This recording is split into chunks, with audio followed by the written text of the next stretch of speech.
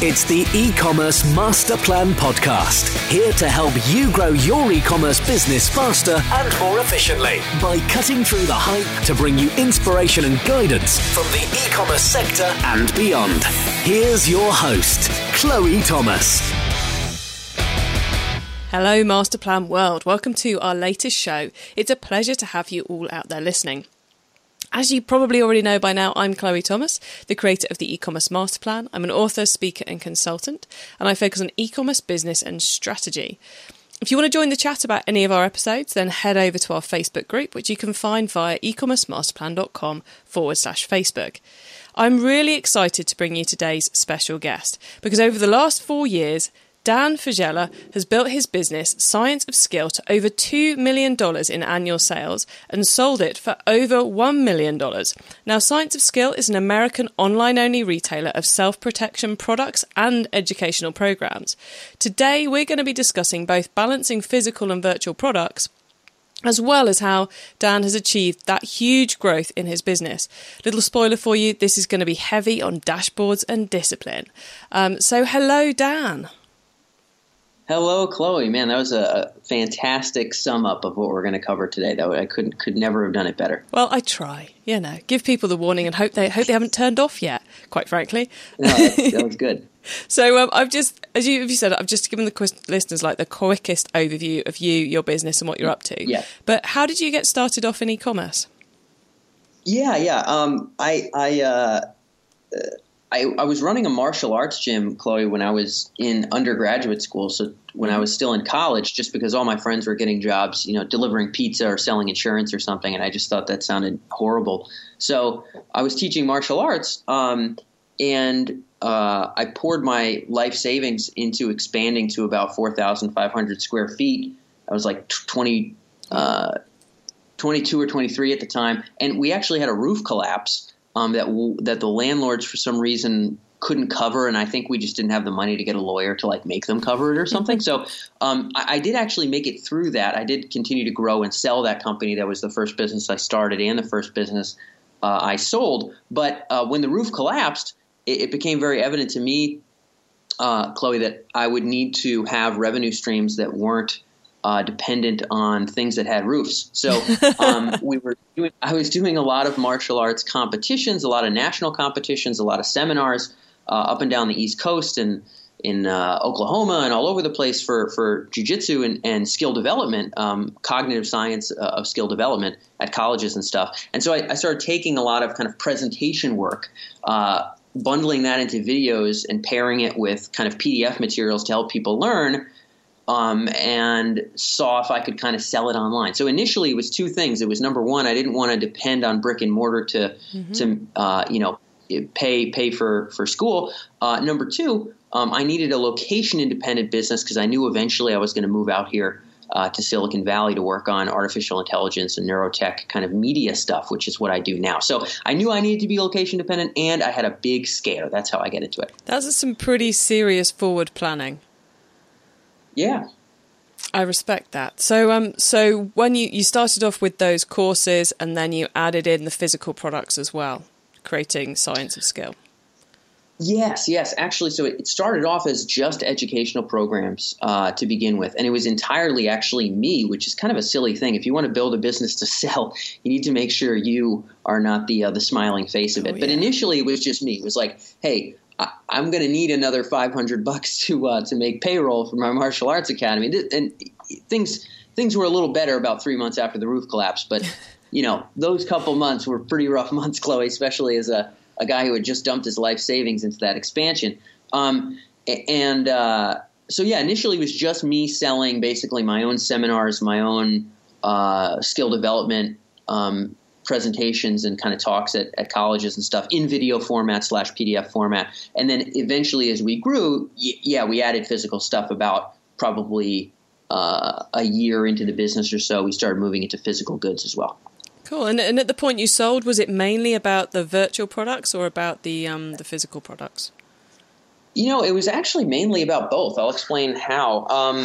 So it was the physical products. By the time we sold, we were selling mostly to the self-protection market. So when we sold, we had 12 different instructors who had recorded programs from us across Europe and the United States. It was very much not about me anymore. There was really I wasn't even mentioned on the website anymore. But the physical products, which in our case were tactical folding knives or DVD programs or things like that, were often going to be the first sale for a customer. Like they were the thing that would entice them to initially. Yeah. So physical got the credit card out faster for our audience. Our audience was a little bit older males, over the age of 50, over the age of 60, actually, as it turned out. I didn't target that, by the way. That just kind of bubbled up from our own market research and our own assessment of our buyers. See, now, we do a lot of phone calls. Now you say who like the buyers are. I'm like, okay, now I understand why the physical products would be the first to sell. But you would have thought in that space, it's like people, they buy the course and then they realize they need the products, not the other way around. That's quite phenomenal. It was totally kind of the other way around. Yeah. So we had a kind of a monthly membership subscription program. We had a couple of those actually for self-protection kind of instruction. And a lot of the time this would be bundled with physical programs, or it would be sold along with some other digital program or something. And that stuff actually, we didn't really sell those or make a ton of bucks from those normally until after we closed a front-end physical sale and we gave people an opportunity to test the education.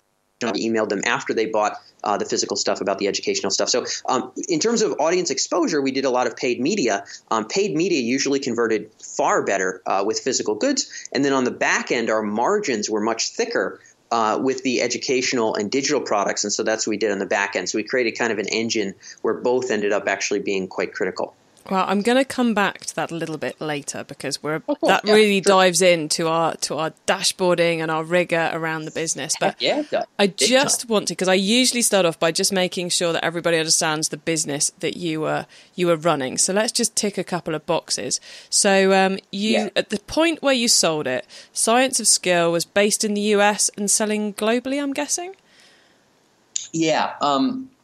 It was based technically nowhere, but I had to list an office, and I used where I lived. I think I used Sonoma. Now I'm right in the middle of San Francisco. Again, working on artificial intelligence, which is the reason I sold that company, so I could self-fund it. But we were technically based in San Fran, but we had a couple employees, a couple contractors scattered across the East Coast in terms of our workers. No office, no physical space. We were selling 93 or 94% of our sales were in the U.S. Another handful out where you are in the U.K., little bit in Australia, decent amount in Canada. And then, every now and again we had the weird stuff like, Greece and Brazil and whatnot. But it was really like, well over 90% in the U.S. Okay, cool. And we talked about the product, but what platform were you selling on? Were you like on a Shopify, Magento, or something a bit more bespoke?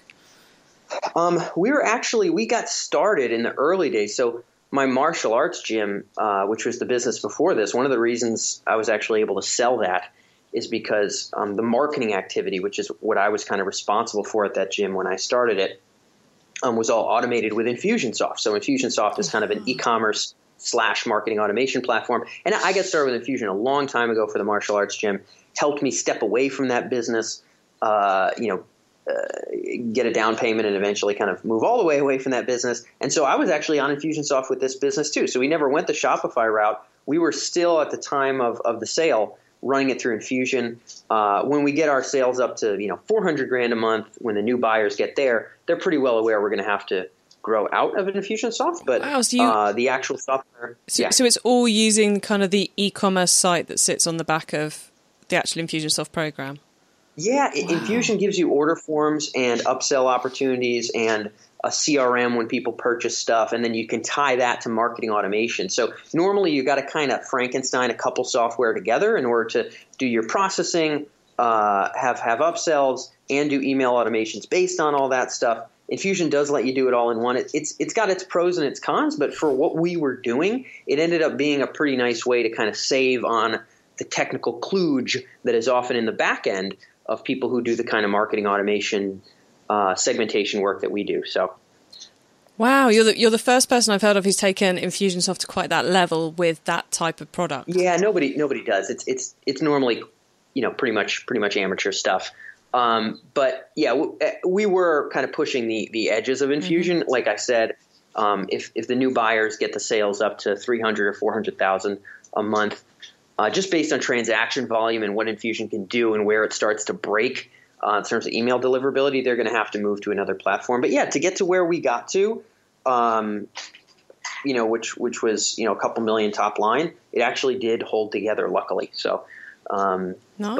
But yeah, that's what we grew the whole thing up. Cool. And then the team that you're running, you've already said that it was all kind of like virtual location wise, but did you have actual employees, or was it all kind of a hybrid of freelancers and other virtual assistants and that kind of thing? Really good question. So we had 2 employees at the time of sale, only one of whom was full-time. So we had one full-time employee, $2 million top line revenue. That was very much by design. So the martial arts gym was like, I don't know, by the time we sold it, it was like a little bit less than $250,000 a year business. And we had like 5 or 6 employees or something. Whoa. It was like crazy. They were all like young, and I was still taking home some bucks and was still able to get a sale and get some dollars down on that sale to help me start the e-commerce thing. But I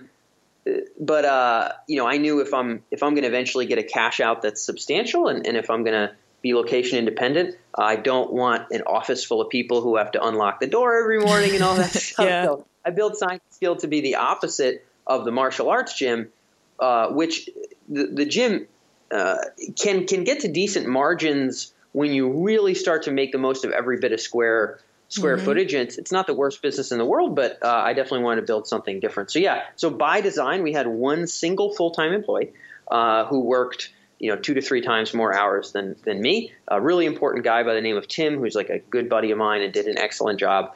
One part-time employee, and then 2 other contractors. And then we had a couple like folks in India help with data entry and graphics and some development. But it was one full-time employee, and then otherwise a fistful of 21-year-olds who were still in college, who were able to kind of run the operations while I was off here in the Bay Area doing my next business. Okay, cool. So just because people will be shouting this at their whatever they happen to be listening to this on, that one full-time person that you decided you definitely needed, what did you have them doing? Yep. Were they on marketing? Were they on managing the teams? Or what was kind of like such an important thing you had to have that person bolted into the business? Great question. I think that's pertinent. The most important thing that Tim was doing is Tim was actually handling sales. So before I sold my martial arts gym, I had to train the right-hand man who bought it out for me how to do all the sales, completely unplug myself from sales. It's one of the big things when people sell a business. If you're the guy that's responsible for sales, you can't sell your business. So 2 or 2.5 years into the company, I started training Tim not just on copywriting, but on managing our marketing budget, managing our affiliate calendar, and really becoming responsible for sales. So most of our sales, Chloe, were coming from affiliate traffic, so people who would be paid for every sale that they made for us, and also on paid email media. So we would purchase a sponsorship of a large email blast of another publisher. They might be in the outdoors space, maybe the hunting space, the martial arts space, whatever space we were promoting to. And so I developed kind of processes whereby Tim could lay out the calendar of promotions, the estimated spend and return based on historical performance, run that by me. I could give it a thumbs up, and he could go off and do the sales. So really, marketing and sales was numero uno for Tim. The team actually took turns managing themselves. So Timothy and Marcus were kind of my top guys.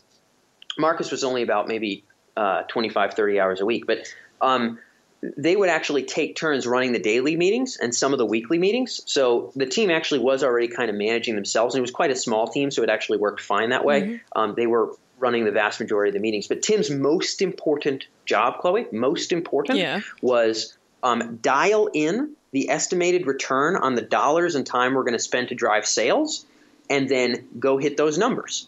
And what I would do is I would double check what the game plan was, double check what the results were, talk with Tim about strategy, but then go let him make all the decisions again. So by the time we sold, he was spending well over $40,000 a month of company money on advertising entirely by himself without my intervention or anything along those lines. And that was really a requirement in order to convince a buyer to pay 90% down in cash on a business.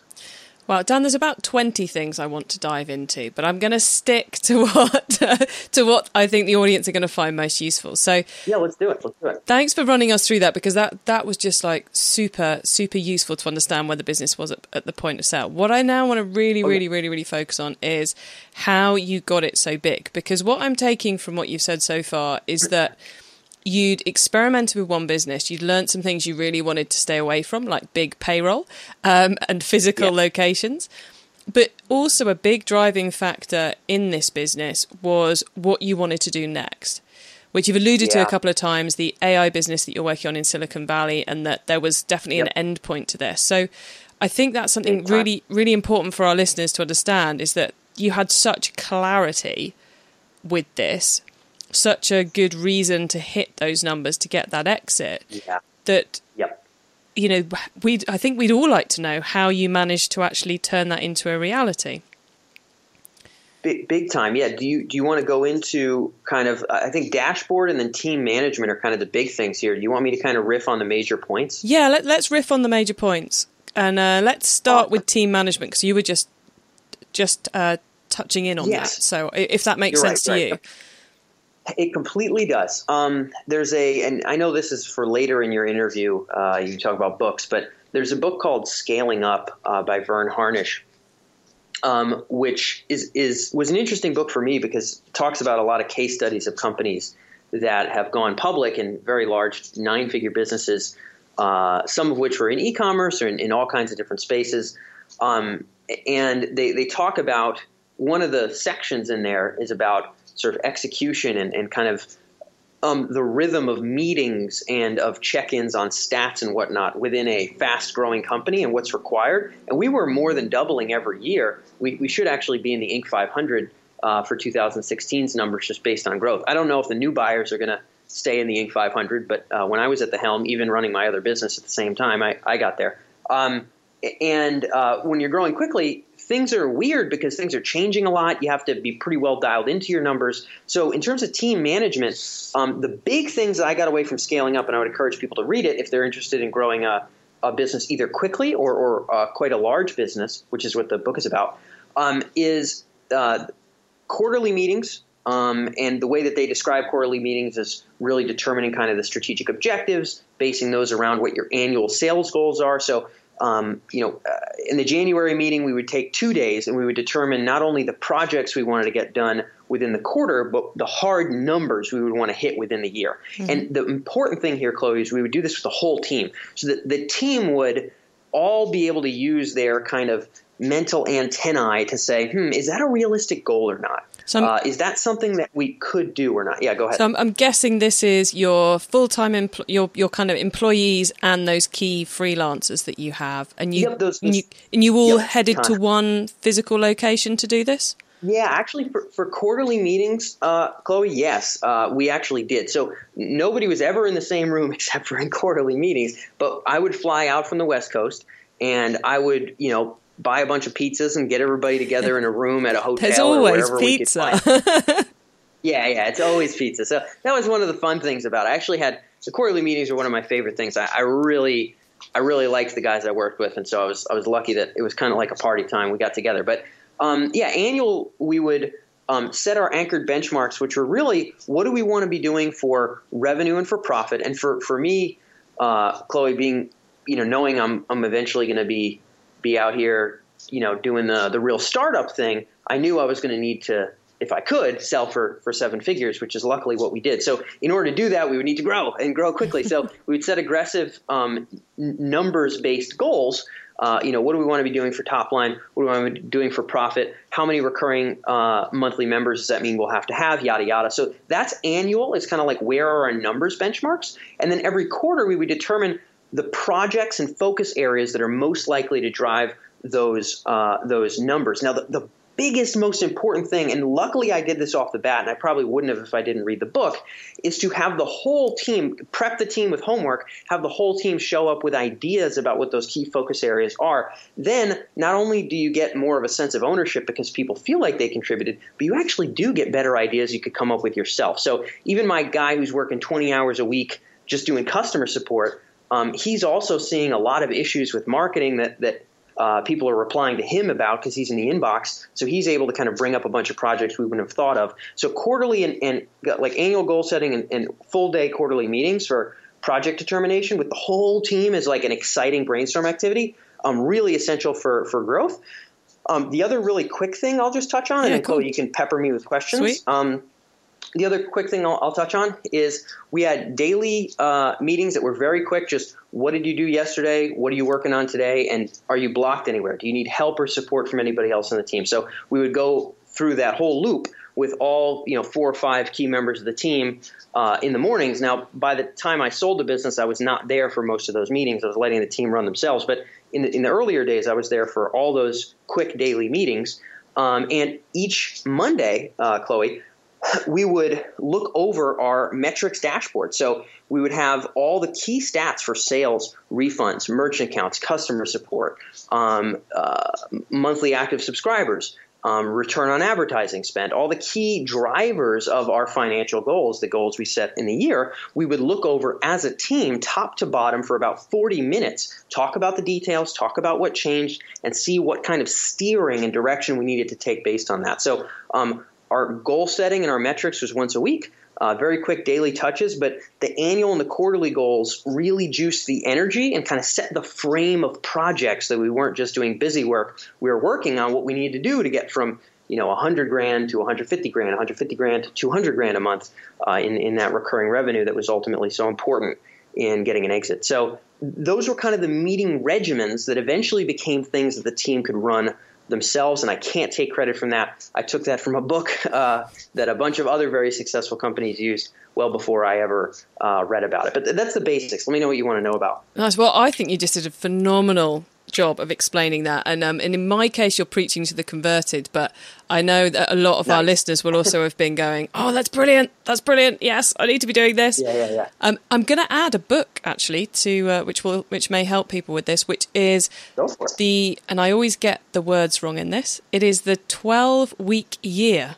I got it right that time, which is it's by a couple of guys who looked at powerful teams and how they, mainly in the sports area, and then brought it into the business world. And it is all about the quarterly planning and getting the team together.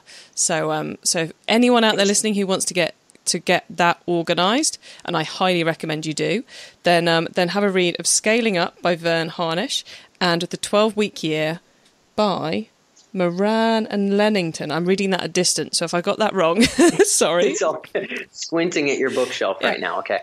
Okay, so Dan, I'm going to jump on into dashboards and the rigor around the numbers now, because you touched on it when you were talking about how you were freeing up Tim to get on with things and giving him the systems to do it.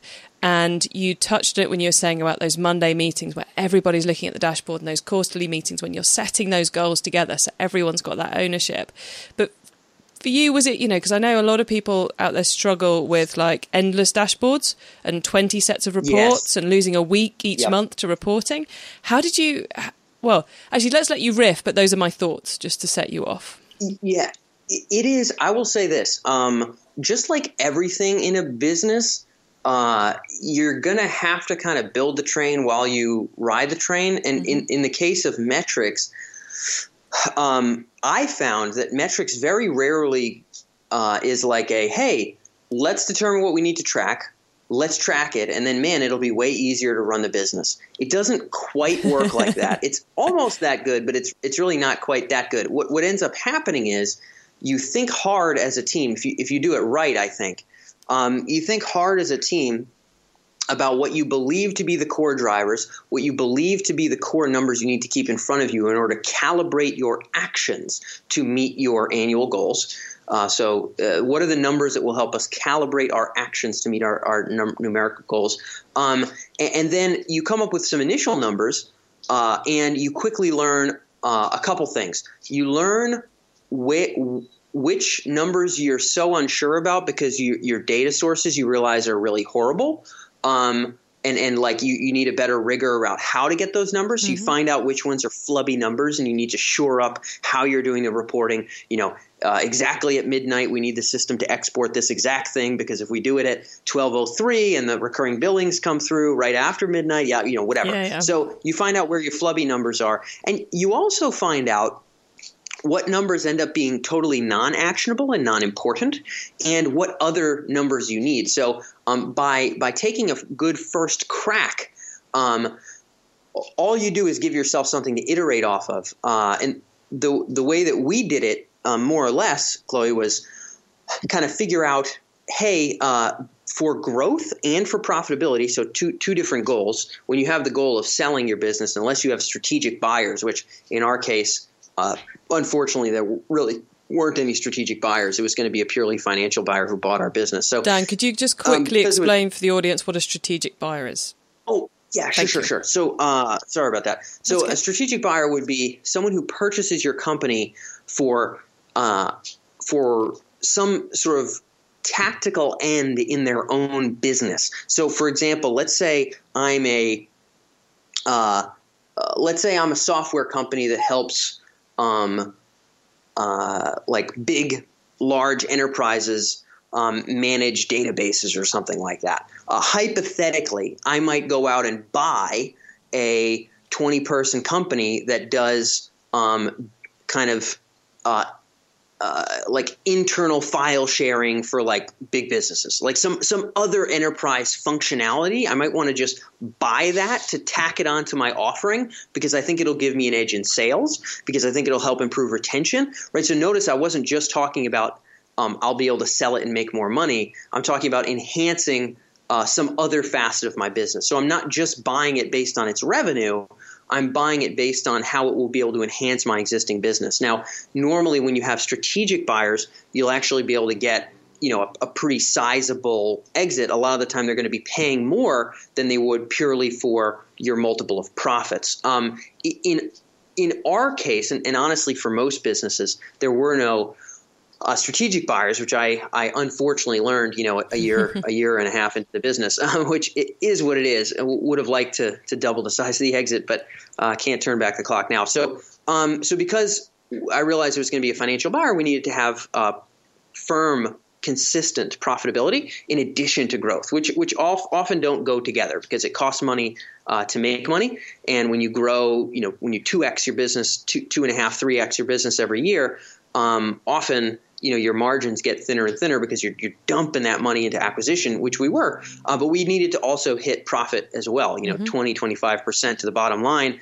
with a lean team is really what I was shooting for. And so we had those as goals as well. So, hey, growth and profit, what are half a dozen things that are going to be critical to make sure that we can ensure both of those? What are those damn numbers? Brainstorm as a whole team, come together with those numbers, put them out on the table, start with those. And then every week look at them and figure out kind of over time, take notes as we're doing the meetings. Hey, which of these numbers is kind of flubby? Which of these numbers needs a lot more context with more numbers? And which of these numbers are useless? And we should either leave it to the customer service guy to look at it by himself, or just not even include it altogether because nobody cares. So it was kind of an iterative process, if you will. So we're talking those 6-ish numbers which are going to help you hit the profit and growth. We're talking about things like email list growth and number of affiliates you've got on board. Would it be that sort of thing? Yeah. I'll give you some examples. Cool. We'll paint a picture of these. So we look at revenue that week broken out by kind of product category. So how much came from upsells, how much came from front-end sales, how much came from back-end recurring billing, what were our ratios and what was our total number of revenue there. What was the refunds and how were its ratios broken out across those 3 categories I told you. Mm-hmm. What was the acquisition to the email list in terms of list growth or shrinkage? And then what was the engagement of the email list itself as well? So, what was the churn, certainly, but what were the open rates and click-through rates aggregately across the week? And we were able to go into our email systems and get more granular, but high level every week, what was our average open, average click? That's letting us know kind of globally how well we're doing. So those were, and then also, how many monthly subscribers we have. So how many people are on recurring billing right now? Hey, by the end of this month, we've got to get to, 2,500 people paying us $50 a month here. We got another 200 to go. We see that in front of our face every single week. And we know kind of what sort of actions we need to take. So those are sort of some examples of what ended up being actually just a Google spreadsheet, because the APIs for Infusionsoft are not very well developed. What just ended up being a Google spreadsheet of stats on the weekly. Okay, cool. So I think kind of for me, the key takeaways there are really making sure you're trying to condense those numbers, and that you understand that the numbers you come up with in year one are probably not the numbers you're going to be focusing on, You're right. on by year 4. You're totally right. Okay, cool. Well, I'm going, because I could like dive into so many things, but we've already reached the 30-minute mark. So I'm going to take us into the top tips, because I think we've probably given the listeners enough to send their heads spinning already anyway. So okay, good. It's time for the top tips round. Okay, I love this section because it gives me and our listeners some really quick ideas for taking our businesses to the next level. Now, Dan, first up is the book top tip. If everyone listening to the podcast agreed to take Friday off and read a book to make their business better, which book would you recommend? Oh, man, I already mentioned Scaling Up. I'm such a fanboy of the book. I mean, I'm not literally a fanboy. I'm exaggerating, but I've never read a business book that was so helpful for organizing teams. So I would say Scaling Up by Vern Harnish. Excellent. I like your consistency there. I mentioned it earlier, but it is still my number one tip. How big a recommendation can you get, guys? Okay, the traffic top tip. Which marketing method do you either prize above all others or think doesn't get the press it deserves? Man, for us, it was just sponsored email. So who already sends a newsletter in front of 200,000 or more of the people you sell to? And how much money are you willing to pay them to drive clicks to your site based on your conversion rate if you're in e-commerce? So not that many people, even in our space, were using that as kind of the core driver of their company, but that ended up being what we did. And I would say it's a tool worth exploring in the marketing repertoire. Excellent. That's going to get a lot of people thinking. A lot of listeners I know will be going, ooh, so, of that one. So thank you for that one, Dan. That was our whole business right there. So.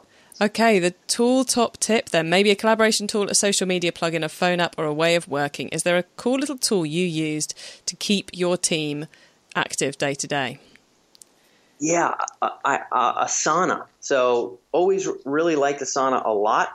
It was important for all of our weekly goals. It was important for holding our quarterly goals in front of us and also tying kind of who the accountable person was for those quarterly and weekly goals. So Asana was the ultimate collaboration tool for us with Science of Skill. I'm a big Asana fan. I think we're of a mind, Dan. I think we're similar. Nice. Okay. Okay, the startup top tip then. If you met someone this weekend who's thinking of starting an e-commerce business, what would be your first tip for them? Man, I mean, there's all kind of the psychological assessment stuff, like, how bad do you really want it? Do you have to do this? It's much easier to have a job. If you have to start an online business, like in your heart and soul, like you really want to be an entrepreneur, then by all means do it. If you're really, really on the fence, then it's just generally, I think, too much of a sign that maybe you shouldn't. That would be a first thing. Second thing would just be understanding first and foremost how big is your addressable market. In other words, how many people probably would buy the kinds of things you're probably going to sell. Make sure that that's at least enough people to put your kids through college. A lot of people pick a niche and a sub-interest that's really cool to them, myself included, by the way. I did this in my early days. It's really cool to them, but ultimately is not going to be able to make you, the kind of monthly revenue you need. So look at your overall addressable market before you start building websites, buying domains, etc. Excellent advice. Well, Masterplan World, you can find those top tips and links to everything else we've been chatting about in today's episode by heading over to ecommercemasterplan.com/podcast, where you'll see links to this show. Now, Dan, before we say goodbye, would you like to let listeners know where they can find you and your business? You can pick which business on the web and social media.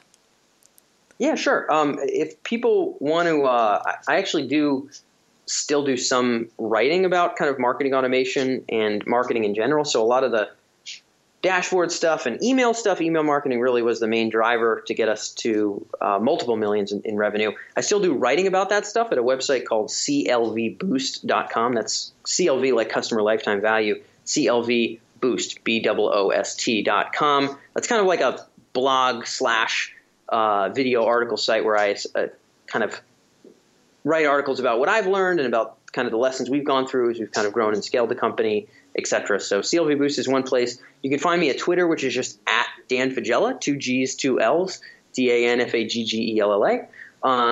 And I think maybe, Chloe, for the people that are kind of interested in eventually selling their business, I just recently did kind of a longer blog post on kind of what the sale process was like and what we had to go through. So if people are going to do that, it's the website for the AI business would be EMERJ, so emerge, EMERJ.com/exit. And that's kind of like the story of the sale for people who want to know what's it really look like to get somebody to pay $1 million for your company. So that would be it for me. Cool. And then those who are very intrigued by the AI business, which we have not talked about at all, they can find that out at emerge.com as well, presumably. Yeah, EMERJ.com, exactly. Cool. Well, I'm going to add links to all of that and everything else we talked about today in the show notes. I apologise to all of you in Masterplan World who are now about to lose the rest of your day reading Dan's blogs and watching his videos, because I know several of you will be messaging me later to complain about your lack of productivity. But you can find all of those links at ecommercemasterplan.com/podcast, or head over to the website, click on the podcast tab, or use the search box. Dan, thank you so much for being on the podcast today. You have shared so much with us that I know the audience are going to find unbelievably useful. So we really do appreciate it. Thank you. Chloe, hey, thank you. Whoa, guys. Well, my head is spinning. I think Dan was just incredibly generous there with his bits and pieces. So I think what I may just do is turn this one into a transcript so you can go and grab it from the blog post. You'll be able to get the whole thing so you can print it off, read it, scroll all over it, etc. So yes, I've just decided I'm going to transcript this one so you guys can get it straight off the website, because that was just so jam-packed with information. Dan has promised that if there's any questions, he'll answer them. So go and put any questions you've got in the Facebook group at ecommercemasterplan.com/Facebook. And I think kind of for me, the key takeaways there are the clarity of the vision that he had, that goal. I want to get it so I can sell it for 7 figures. To really give that clarity of then, right, how are we going to do this? Keeping it lean and finding that really lean way of managing his team. So those regular meetings, it may sound like an awful lot of hard work, but I've done it in the past when I've had larger teams, and gosh, it makes things move so quickly and so much more easily, having that rigor of the daily meetings, the regular catch-ups, those Monday meetings where you focus in on, right, where are the numbers? Are we doing what we need to be doing? Having those quarterly meetings where you all get together face-to-face, do have a bit of chill-out time, but also communally decide on what the key projects are to hit the numbers over the coming time periods. Phenomenal input there, really. And also take away the fact that you only need maybe 6 key numbers to be watching to keep yourselves on track, but also that it may take you a little bit of trial and error to get those numbers accurate. Not, was it flubbery? I think he said that's a brilliant word. But also that it might take you a little while to identify exactly what those numbers are, and that they might change over time as methods come in and out. Plus, there was that great idea of identifying not just the websites you could advertise on, but also those key email newsletters you could buy yourself some space in. Definitely one to be testing. Well, I think that's all from me today. Oh, apart from to say that the reason we've got Daniel on the show today was because he's a listener to this podcast who contacted me about his story. Now, if you think you've got something to offer to the rest of the listenership, to the rest of the e-commerce masterplan world, and you think you'd be a great guest, please do get in contact. You can find all the ways to do that on the website. But anyway, let's all have a great week, and let's all keep optimizing. Thank you for listening to the E-commerce Master Plan podcast. Find out more at ecommercemasterplan.com.